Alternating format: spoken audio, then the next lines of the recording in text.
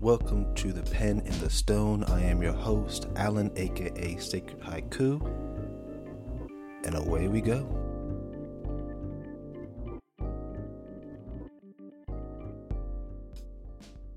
All right, we're on episode 6 of the Pen and Stone podcast, and again, I am not alone. I'm with the poet that goes by the name of D.S. Will. What's going on, man? What's going on, King? How you doing this beautiful Sunday afternoon? I'm doing pretty well. I wish it wasn't that cold outside, though. You go from 6 degrees in the morning to, 6 degrees in the afternoon, and then like 32 degrees in the morning. Absolutely. NC is like one of the few states where you can have all 4 seasons in one day. It's winter at 5 a.m., fall at noon, summer at 3, and then back to spring, and then fall part 2. A monsoon in the middle between. So, like I said, when you first walked in, you are a busy man. Yeah. No, your hustle. Your hustle is amazing. Because I think, 3 events planned last week or last month, and you have 6 this month or something like that. Whatever the number is, it's up there. I'm blessed that people want to hear my voice in various locations. Yeah. I mean, the total opposite is that I wouldn't have anything to do. So I definitely would prefer the latter. Absolutely. And again, as we were talking kind of off air, it just gives me the opportunity to connect with so many wonderful and talented artists. So it's not just me having the opportunity to do my thing and perform, but it's to go as a fan as well.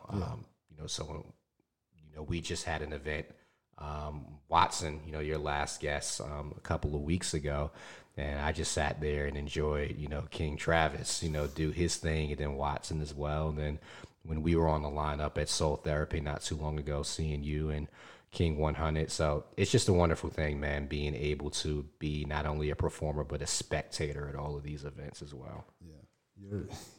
There's one thing about you, you have a very humbling and you're a big supporter of everybody, who you meet, who you listen to, with the collective Press Play, with, you and things come into motion with Soul Therapy. You reach out to other people. When poets say, hey, I need to listen to something, I want someone to be a part of my lineup, you reach out to everybody saying, hey, is anybody busy this day, this weekend? There's someone looking out, just come through.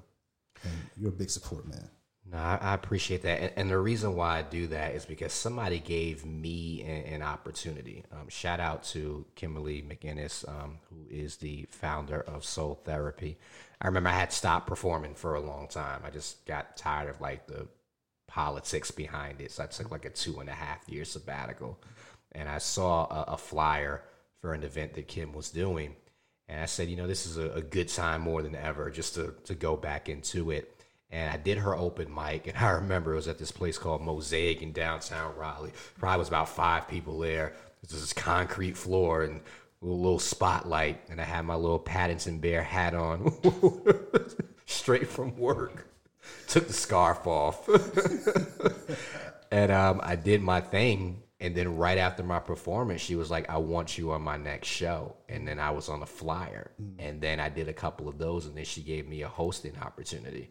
So I said, if I ever get to an opportunity where I can put my own shows on, I'm going to create a platform for everyone that I come in contact with. Yeah. And so that's why I basically got that belief system, is that nobody has a monopoly to this art. Right. Nobody is the forefather. You definitely have your trailblazers, in which we show homage to, but you have to play that art forward. Because eventually when you sit down, you want the people that you help to curate to be able to take over so they can do that as well. Right, exactly. That's kind of the reason how I want to do my events. When a couple of years ago, I wanted to set a stage for those who have a voice, such as myself, especially with me having different reserves about going on stage. I kind of had to break that ice within myself to do it. So I was like, you know what, let me go ahead and set my own area, and there's no excuse for me. And the people who are probably in the same boat as I am, they can probably use that stage as well. And then once I stopped doing them, I just wanted to say, let me practice on being a performer. And then just everything's coming into motion now. But yeah, having people around you that are, one, part of the community, of a poetry community, 2, in the same mindset as you, that is very important, because if they're not with you in the journey you're taking, it's gonna be very hard for you to just say, "Hey, I just love what I do, and I want you to love it too." It's gonna be very hard to talk. Facts, absolutely. I agree with you 115%. So, is that how Press Play got started, or is it that it was just a separate entity in itself? So Press Play. So I maybe about 6 months after I was doing performances regularly for Kim, we decided to do a poetry venture called not Soul Therapy, Spoken Souls. So we decided to do Spoken Souls, and we did Spoken Souls for about 6 months. But Kim is, in her thought process, she's always very grand, and I love that about her. Yeah. Like, she wants to do shows at the Apollo Theater, right. And you should have that mindset. Mine is a bit more of a smaller scale, so we kind of went our separate ways. Very, amiable about it. That's still a person that I work with to this day. But I wanted to kind of keep the platform for Spoken Souls. And basically what Spoken Souls would do, we would get a feature, and then we would get 3 other artists underneath that feature, and we would just do that monthly. And I was seeking out individuals that I noticed may have done open mics at other venues, but never really had a feature, or I never saw them on a flyer. And they were like super dope and super talented. So I was like, let them have some spotlight, so to speak. And so I wanted to do that with Press Play. And so basically Spoken Souls was the groundwork for Press Play. And with Press Play, I wanted to kind of surround myself, as you had mentioned, with some other dope poets, so we can do things from a collective standpoint. And that's what birthed Press Play. So Press Play is really all about providing platforms to voices you may not necessarily hear on a regular basis. Yeah. But there's also a community aspect involved as well, because a part of those voices was our youth. We had our team. So shout out to Ariel Williams, who had an organization when she was here that dealt with, it was called 180 Degrees. It was based out of the Teen Center in downtown Raleigh. Oh, okay. And out of that Teen Center were some amazing voices. So probably the standout would be Poetic Tess, who was a part of 180 Degrees, and she had featured on a couple of our shows. And we wanted to reach out to the community. We wanted the teens to be able to have a platform and do their thing, because the misconception about our youth is that they're rebellious and they're not intelligent. It's like, no, they are looking for an opportunity to exercise their genius. Right.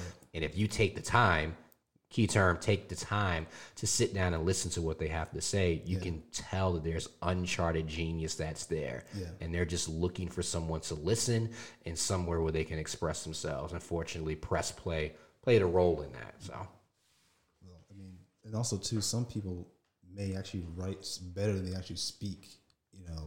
They may express themselves through their words better than they can just say, "Hey, sit down, talk to me." Mm-hmm. Just like music, we hear music and we hear the expression of the person. They're to get their pain out. Poetry is the exact same thing. We're to get whatever emotion we have, memories, whatever way to express it. So, absolutely. I really love the collective Press Play. The groups, the people who are part of it, all dope poets. Yeah, man, we've been blessed, and again, this is the stories about how we've kind of crossed paths with each other. Like, we would never imagine that we would be a part of this collective. The right hand woman of Press Play, Frida Poet, shout out to her. That is definitely the lifeblood of the organization. We met at a show that was at the Hill Center over in Durham for an MLK event, and I never would have imagined that this powerhouse of a poet would be a part of Press Play and would be so instrumental in its evolution as well. Then, as we were talking off air about Travis King, Travis I met at a show at the Berkeley Cafe. That was a part of SparkCon, and through SparkCon was poetess Brooke, who's on sabbatical right now, but a dope poet who I met through Spoken Soul. So you just start to see the map and then the connections and the relationships that are formed. And then even through there, you have Just Genius, who's not only just a dope poet, but also an incredible visual artist. and then Sunshine, who never really performed until the show that me and Travis was actually a part of, Berkeley Cafe. She went up there and did a haiku and won our haiku contest, and now she is a force to be reckoned with. So the evolution is probably the most beautiful thing to see. Not just a personal evolution that you have, but the evolution of those around you. And that's when you know that you're a great artist, where you just not only evolve yourself, but you have the ability to help others evolve. But it goes both ways as well. It goes back to the saying that we often say to each other, is that iron sharpening iron. But you got to be humble enough to allow that to happen. And about this community, poetry community, everybody's so humble. When people go on stage, even if you're feeling like you did a bad job, you get off stage, they're still like, look, you did a good job. Yes. I'm glad you did it, because when I messed up at Soul Therapy, which nobody noticed. No one. I had to freestyle that a little bit. I'm sorry. It's the creative genius right there. So let me drop these bars. You guys are unaware of what just happened.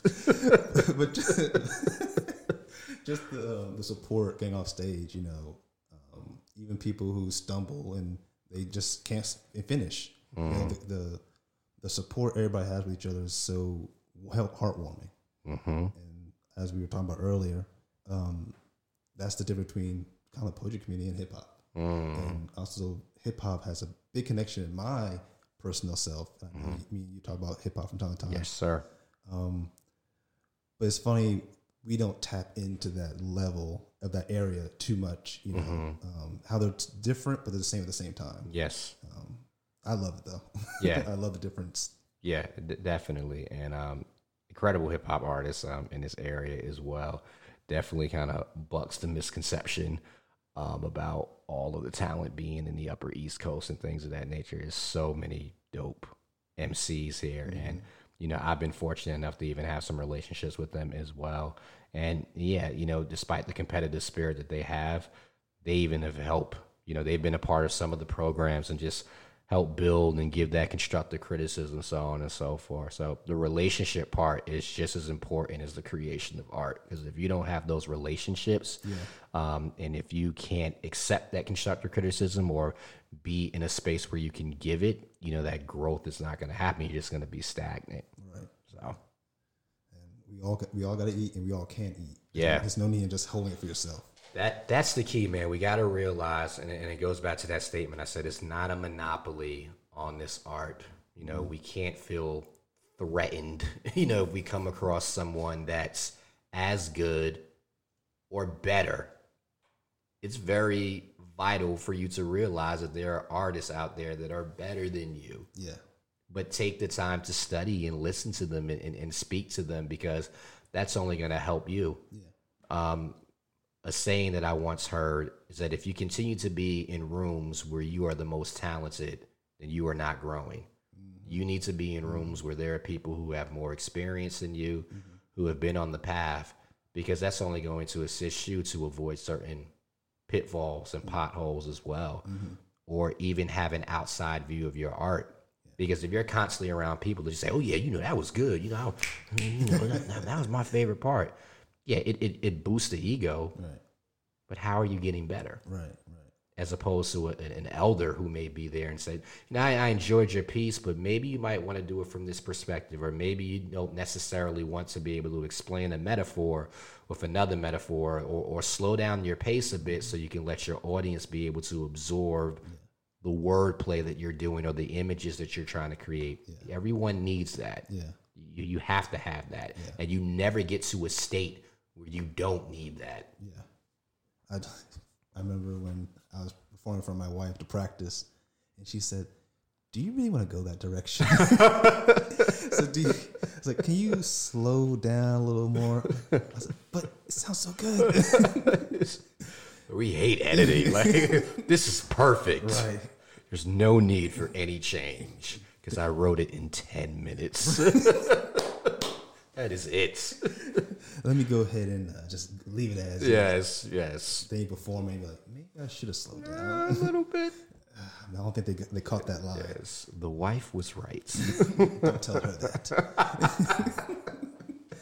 Oh man, how do you describe your style of writing? Because I'm trying to figure it out. I love it, but I can't pinpoint how I could illustrate it. Would you describe it?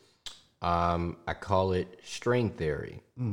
So basically, string theory is all about creating bridges with ideas and images that may not necessarily be connected with each other.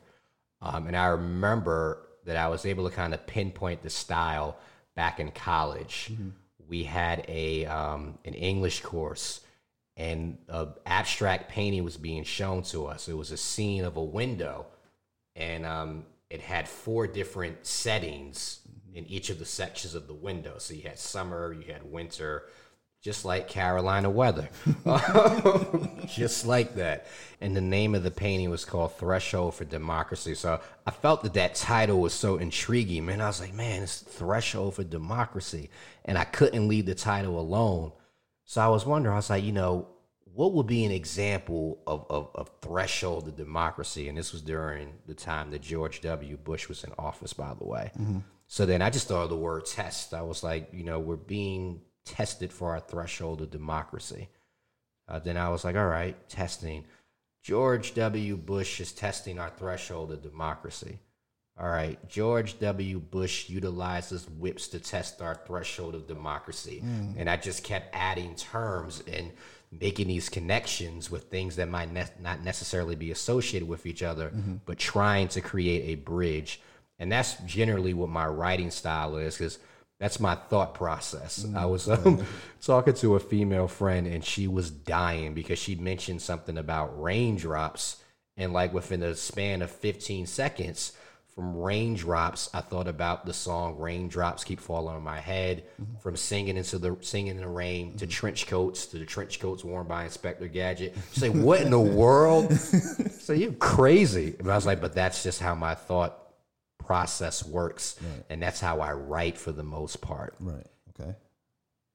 That's string theory. Every time you go on stage, I'm like, yo, what is he doing? It's like, especially with that last one you did, Monster. I was like, ooh. Yeah, that was the story behind Monster was very interesting. I was actually was going to a open mic, and I wound up leaving because they were taking so long to start, and forgot what city it was in.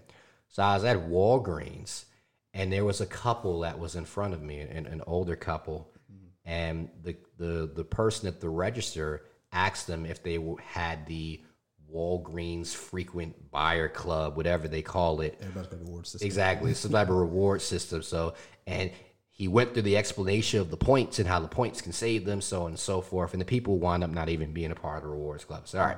So I got up there, and he didn't ask me anything. I was like, well, you do know I'm a part of the rewards club as well, right?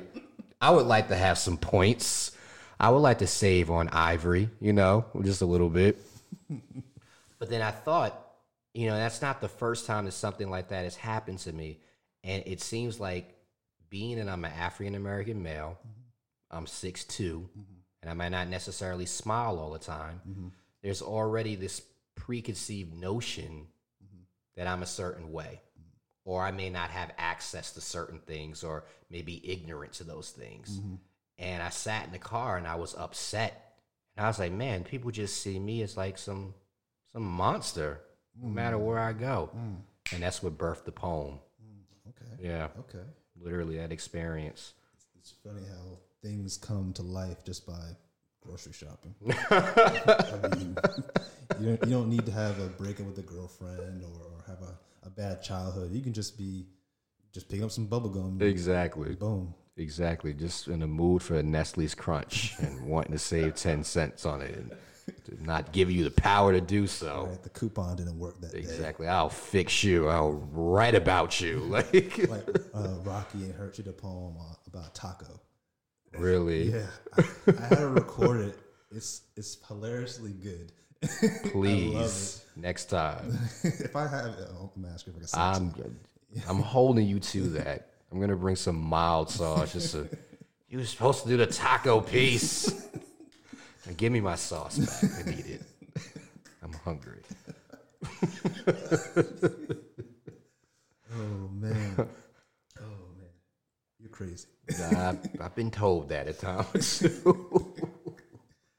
It's nothing new. How often do you usually write though? Oh man, I mean, that's a weird question. it is. It's not a weird question. It's a good question actually. It depends. It depends on what season I'm in. You know, it's all about the influence and what sparks me. So when we're doing our ciphers, man, you know, I'm like, Jesus, where did this come from? And I know where it came from. It came from the circular energy, like our shared energy that we have. Sometimes I may have a title or a concept in mind, and I'll take a couple of days to kind of work on it. But other times it's really based upon what I'm experiencing. But the biggest influencer most likely is music. Right. Okay. And it doesn't even have to be music that is composed of melody and lyrics. It can literally just be a melody. And then from that, You're in there. I'm in the zone. I love our ciphers that we have on chat. Oh, So fire. some stuff all of us come up with is like, ooh. Ooh. Yeah, then the memes come out Man. flames. My fire jacket, coat, and hat, and axe. Can't forget the axe to get access to the rooms. Going down the rabbit hole of life. Ooh. Man. No That's a dangerous spot to go to too. No parachute. None whatsoever. I was gonna say about pros. That collective that you did, you've had what, 2, 3 already? So we've had 3 pros of men. Queen's Speech. I'm sorry, I wanted to add that as well. Yeah, so we've had 3. The one that you were in was the last roster that we had assembled. And it's funny about that roster, I wanted to make it as eclectic as possible. And I had some artists in mind. Because I remember talking to Travis about it, because Travis actually was the feature for the previous one. And I heard you perform at her event, and I knew I wanted to get you on something. I said, that one. So that was just the perfect platform. And then, of course, Watson, you know, one of my favorite poets, one of everybody's favorite poet, and Hunnit, who I had actually met out somewhere in East Bubble, somewhere in North Carolina. Shout out to him, and then King Cott and Trey, just so many different individuals. Antino, who's out of the Emerge movement. Shout out to Antino. And the whole goal is just to get masculinity from these various spots that may not necessarily at first glance seem to be, you know, what's the term that I'm looking for? That seems to be homogenous, but they are once you get them together, and how in sync everyone's message was. Cortland too, shout out to him, you know, just another beast. And that's the idea. It's really just kind of going against the stereotype of what masculinity is, especially the westernized view of it. It's not all about just aggression and control and power. There is power in the vulnerability.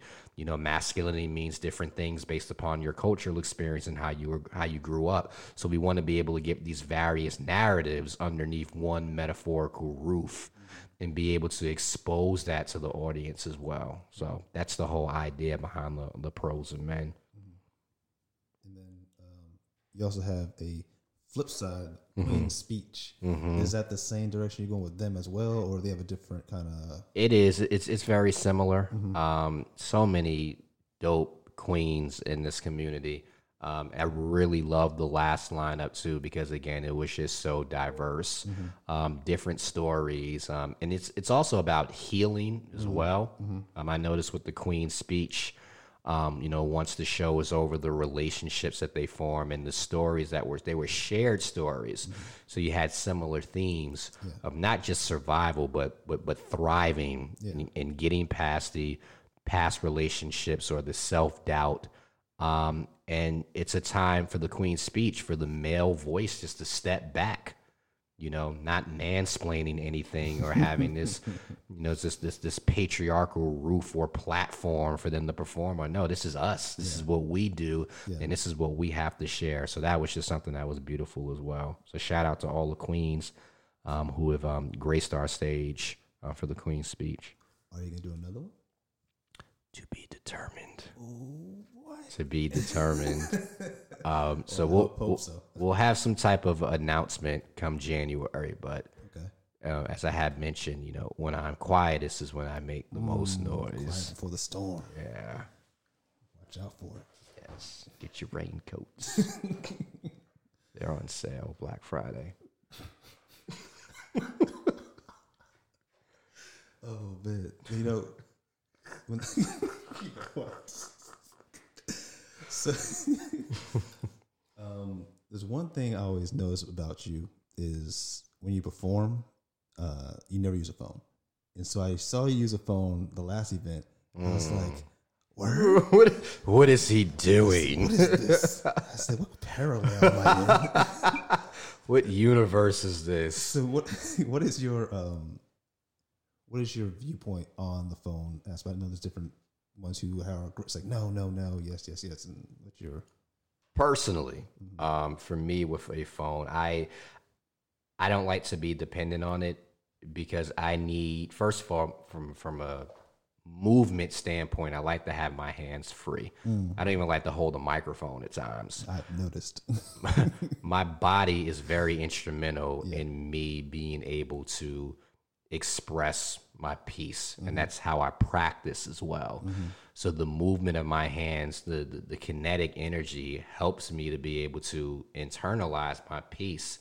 And I like to see the audience's reaction as well. Sometimes I may pinpoint someone in the audience and direct a certain line at them just to see what type of reaction they get. And based upon that reaction, it'll continue to fuel me all throughout. So that's the only reason why I don't like to use the phone for most times, because I miss out on that. I feel that I am reciting as opposed to experiencing and performing. And that is not a knock, because some of the greatest poets use paper and use phone. So it's just a personal preference. But I do challenge people who have never internalized before. I can be here witnessing that. I say, try it. Just try it and see how it is. Because sometimes once you experience that, you're like, I ain't never going back, because it's just something that's completely different and new. But that's my personal. One experience I had with it does give a different element to the beast. Like you said, you can express a lot more using your hand, use gestures, and you can also kind of just dive into it more than just reading it. And yes, people can kill it with the phone or piece of paper or pad, whatever it is. But with my experience with you, when you told me, hey, no phone, it's like, all right, well, challenge accepted. So I appreciate that challenge you sent my way. Oh, no problem. And like I said, you did. But and it's also, like you had mentioned, you said that you started like freestyling, but because you were in the moment. So you still were able to create out of that space of quote unquote not knowing what came next.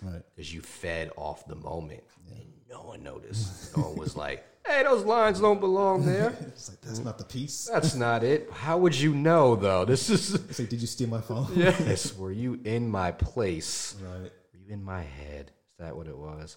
But it was dope, man. So I encourage everyone at least once. Because I remember, like, I got challenged. Like, I was running around with some dope poets in college. Like, some have gone on to be big names. I'm not going to name drop or anything like that. And I do sometimes. I knew him, but there was one in particular who was still to this day the best poet I've ever come across. I'll drop his name. His name was Omar Holman out of Jersey. Used to go by Ion, and he challenged me one time. He was like, "Man, don't go up there. Memorize your piece. Don't use the paper." I said, "I don't know if I can do it." And so I went up there, and for the first half of the poem, I was reading from the paper. And then something inside of me just says, man, just drop it. And I literally dropped the paper, and I went in, and I stepped away from the microphone, and I was using my hands, and you could just tell the difference. And then ever since that moment, I was like, I have to do the bulk of my performances this way. Yeah. Yeah. When I watched you before you performed at Soul Therapy, the animalistic man was coming up before the piece, and I was like, yo, that's key confidence. I gotta do that. I gotta take those notes. Going back to Antino real quick, just he's a student of the arts. That he's amazing when it comes to that. He's always humble when it comes to taking notes. I'm gonna learn this and apply it. And so I was taking notes from both of you guys at the same time. It's okay. I want to take points from Antino. It's like him mentally taking notes and applying it to himself, and then seeing you. So I combine them together. I was like, how can I be a better poet and or performer? So you were a motivating factor when I saw you go up on stage and the way you just took over. Yeah, it's therapy too, sir. It really is. Yeah. I saw what you did there. It's very therapeutic. That, when I go on stage, that's everything from the week or the week before or what I've been battling as well. It literally, it's the alter ego, so to speak. It's probably the most confident that I feel in anything when I hit that stage at that moment, and I zone out. And sometimes I don't even remember, what was said or what was done. It's a blackout moment. And when I get off stage, sometimes I'm exhausted. But that's when I know that I was able to kind of tap in there and make an impact as well. So that's why I know I've been successful at it. Yeah, well, everybody loves your poetry, especially me. When you come off, it's like, ooh. Because I know when you're about to go on stage, I'm like, ugh, he about to murder. Like I love the comedic element. I kind of put them comedy and spoken word side by side, where comics will go ahead and create a joke, go on stage at an open mic, work it, and then they'll do their 1 hour special, whatever. Now it's Netflix special, it's HBO. The same thing with poets. They go and do their piece, they work it out, and most cases work it out on open mics or their own home, whatever it is, and then they become a feature or they just do part of the lineup, and it just evolves from there. Have you ever performed a piece on like Tuesday of January, and then by July it's a different piece entirely, or usually you kind of keep it the same? It's interesting that you mentioned that about kind of like debuting a piece at an open mic in preparation for a show. I believe I've only done that one time, and I killed it at the open mic. And then when I did it for the slam, I bombed. Like I forgot lines and everything. I don't even know how I made it to the second round, actually. I was like, well, thank you. Right. But sometimes there is a metamorphosis, but not often. Okay. It's usually the same poem. There might be some words or sentences added, but for the most part, the same idea and the same message, and even the way it's performed is relatively the same. So sometimes I debut pieces during a feature. Okay. Yeah, it will be the first time that I've done a piece before. So like the monster piece at the Dead Poets Society, that was the first time I did it. Like I didn't do it previously at an open mic. So that's dope. It's adventurous. Yeah, that can be nerve-wracking at times. Yeah. But that's how I kind of like to introduce pieces. That's right there. Keep it fresh. I mean, it was written for that event, so that's where it should be debuted. Yeah. Do you sometimes, I know for me sometimes, I think like every event I do, I want to do a new piece. Or do you just go ahead and say, you know what, I'm just going to do the piece. I like this one. Let me go ahead and apply it to this one. Or do you try and write something new for every time you're on stage? I go back and forth. I definitely have felt the way that you have, because I've heard the poems 10 and 15 times, so I think that the audience has heard it as many times as I have. Right. But now I see that there's nothing wrong with actually having kind of a set list and maybe adding one or two pieces to that. Because you think about when you go to a concert, right? The concert of your favorite artist. Let's say, who's your favorite artist? Depends on my mood. Right now. Let's see. I'm back on listening to Tech Nine right now. Okay, so let's say you go to a Tech Nine concert and you have your favorites, so you have his singles and you're going there because you do want to at least hear those. Mm-hmm. So imagine going to a Tech Nine concert and he just performed all new material. Mm-hmm. You'd be appreciative because it's new smoke, it's new heat. Right. But you also came there to kind of listen to your favorites as well. Right. So I had to kind of put myself in the mindset of that there's not necessarily something wrong with having a set list and it being composed of poems that you've done before. Mm-hmm. Because I can imagine like someone like you who's the detail that you put into your pieces, the painting and the collage that you create, I highly, highly doubt that someone would be able to pick up on 100% of what your intended purpose of the piece was when you perform it. Mm-hmm. So you give the opportunity for the artist to be able to catch something new on the third, fourth, and fifth listen. You know what I mean? That's a good point. That's a good point. Yeah. Who was it? It was actually Travis. Actually, I remember he said that he did a piece, Blue Veins, at the Pros event, and then just the other week he performed it again. He said, "This is the best I've ever done." I think it was Blue Veins, but regardless. He performed the poem again. He said, "This is the best he ever done." So I know exactly what you mean with that, and I'm gonna take some notes on that too. You learn something every day. Oh man! So, do you want to share anything at all? Any pieces at all? Do you have anything in mind? Yeah. This is a piece that's pretty close to me. It's called "Black Boys Don't Cry." Okay. And I've performed it a couple of times. I've kind of added it to my rotation now, but I thought of the title, and it took me a while to actually write the piece. Probably one of the longest pieces it took me to write because I had to revisit a couple of times. But that's about it for the backstory of it. So this is Black Boys Don't Cry. When was the last time that you suffered a paper cut from reading someone's mind? Or traveled to a place where high fives were the handshakes of superstition? See, underneath the thumb of a clenched fist, he would hide tears and basins to water the flowers on his gravesite. Oh, you didn't know? Yeah, he had buried himself yesterday. But the earth couldn't stomach someone so broken, it regurgitated his spirit, and now he's floating like a lost boy that never could land. Unless his feet was firmly planted on the block, moved swinging for the fences in hopes to be caught by angels in the outfield before he arrives at home, though all bases are covered, yearning to be pitched some relief, wishing wells would cease those stir of echoes. He has already checked out that melody, but can't return it to his rightful composer. Those black boy blues, which were never quite red herrings, yet colors omitted from the rainbow, still not enough to fill in the pot that he had pistoned with gold. Silver linings was supposed to shape up a better future, but he can't seem to escape that checkered past. And would you believe me if I told you not once has anyone ever attempted to king him? When was the last time that you allowed the mask you wear to blush, or held up fear to the sunlight and realized it is indeed counterfeit hope? He would often play house in order to shelter his pain.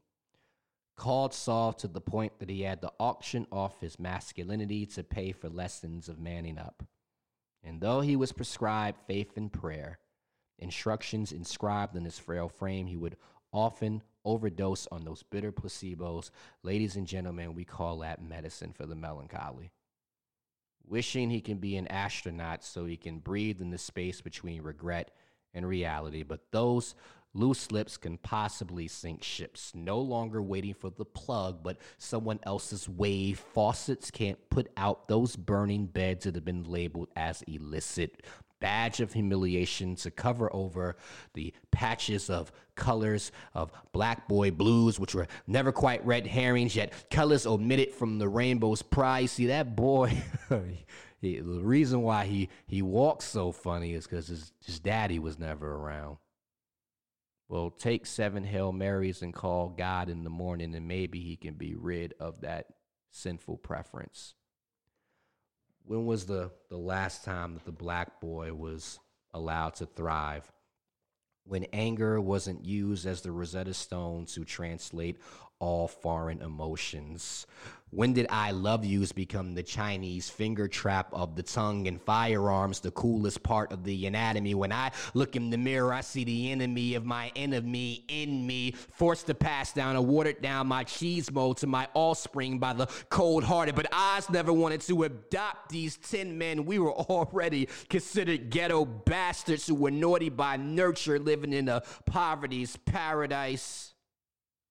When was the last time that the black boy was allowed to cry? I don't know. I was always told that I couldn't. Ooh. I just gotta take a second.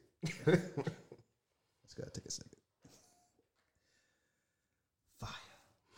Fire. Man. What's going to shut it down now? I'll just mess.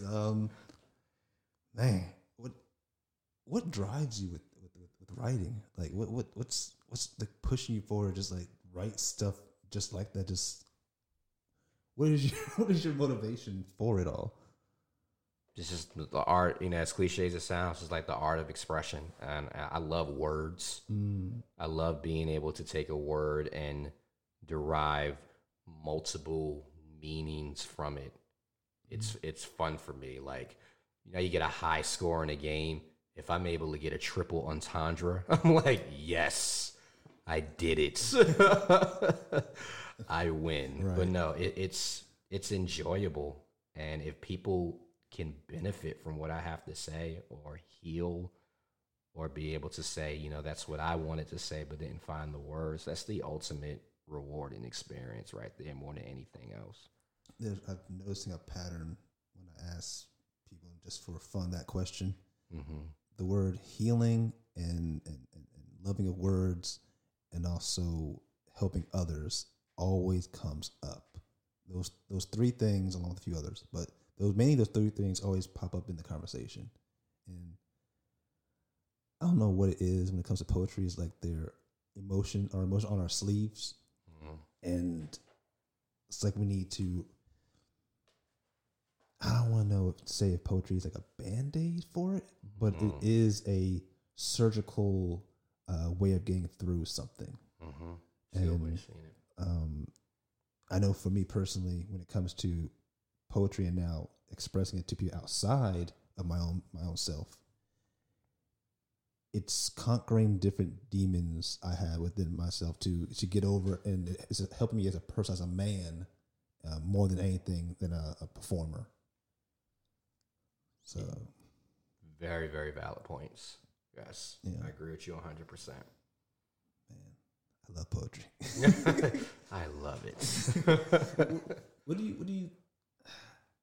I was saying this question for later on down the line, but I just want to ask you. I was probably going to ask you off air, honestly, but what do you think is a way to let people hear more of poetry or spoken word? Because it's not, when you have on your top to do list for the weekend, you're not going to say, "Let me go to this open mic. Let me go to listen to Poet DS real quick." What do you think could help?